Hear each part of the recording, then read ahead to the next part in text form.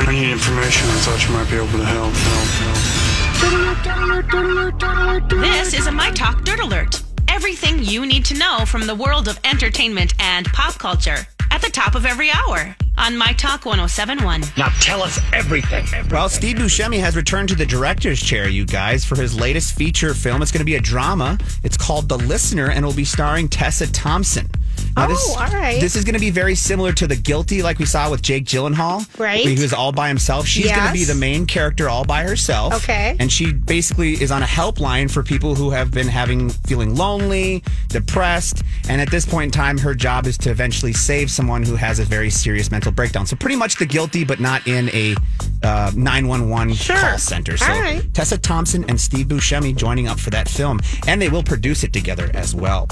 Tim McGraw does not like hecklers. Did you guys see this story? No. Well, he apparently went after a heckler in Reno, Nevada a couple days ago. Tim McGraw? Yeah, Tim McGraw Mr. did. Muscles himself. Yeah, he was a little tired. He had been filming 1883, the prequel to Yellowstone, for 48 straight hours. Forgot a couple. Well, he must have really been bad if they're putting in all these details. Wow. Yeah, he forgot a few words. There was a heckler that confronted him. He jumped off the stage, gave him a piece of his mind, jumped back up on stage and apologized to the fans and went on and rocked out like a champion. So that's something about, working in TV. They work very, very long hours. Yeah, no kidding, but still, they knew it must have been bad when the publicist got way ahead of it with that. The built-in excuse. He hadn't slept in 2 weeks. Right. Right.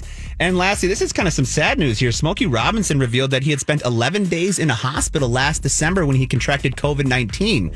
Now, he told the Daily Mail, you guys, that he was, it was a very, very stressful situation. He didn't lose his taste and smell, but he almost lost his ability to sing. His vocal cords were so destroyed from COVID-19 that he was worried he'd never be able to sing again. So, but he, through practice and everything, got back on track and everything's going to be okay. So that's your Dirt Alert for this hour. For more entertainment news, download the My Talk app or go to mytalk1071.com.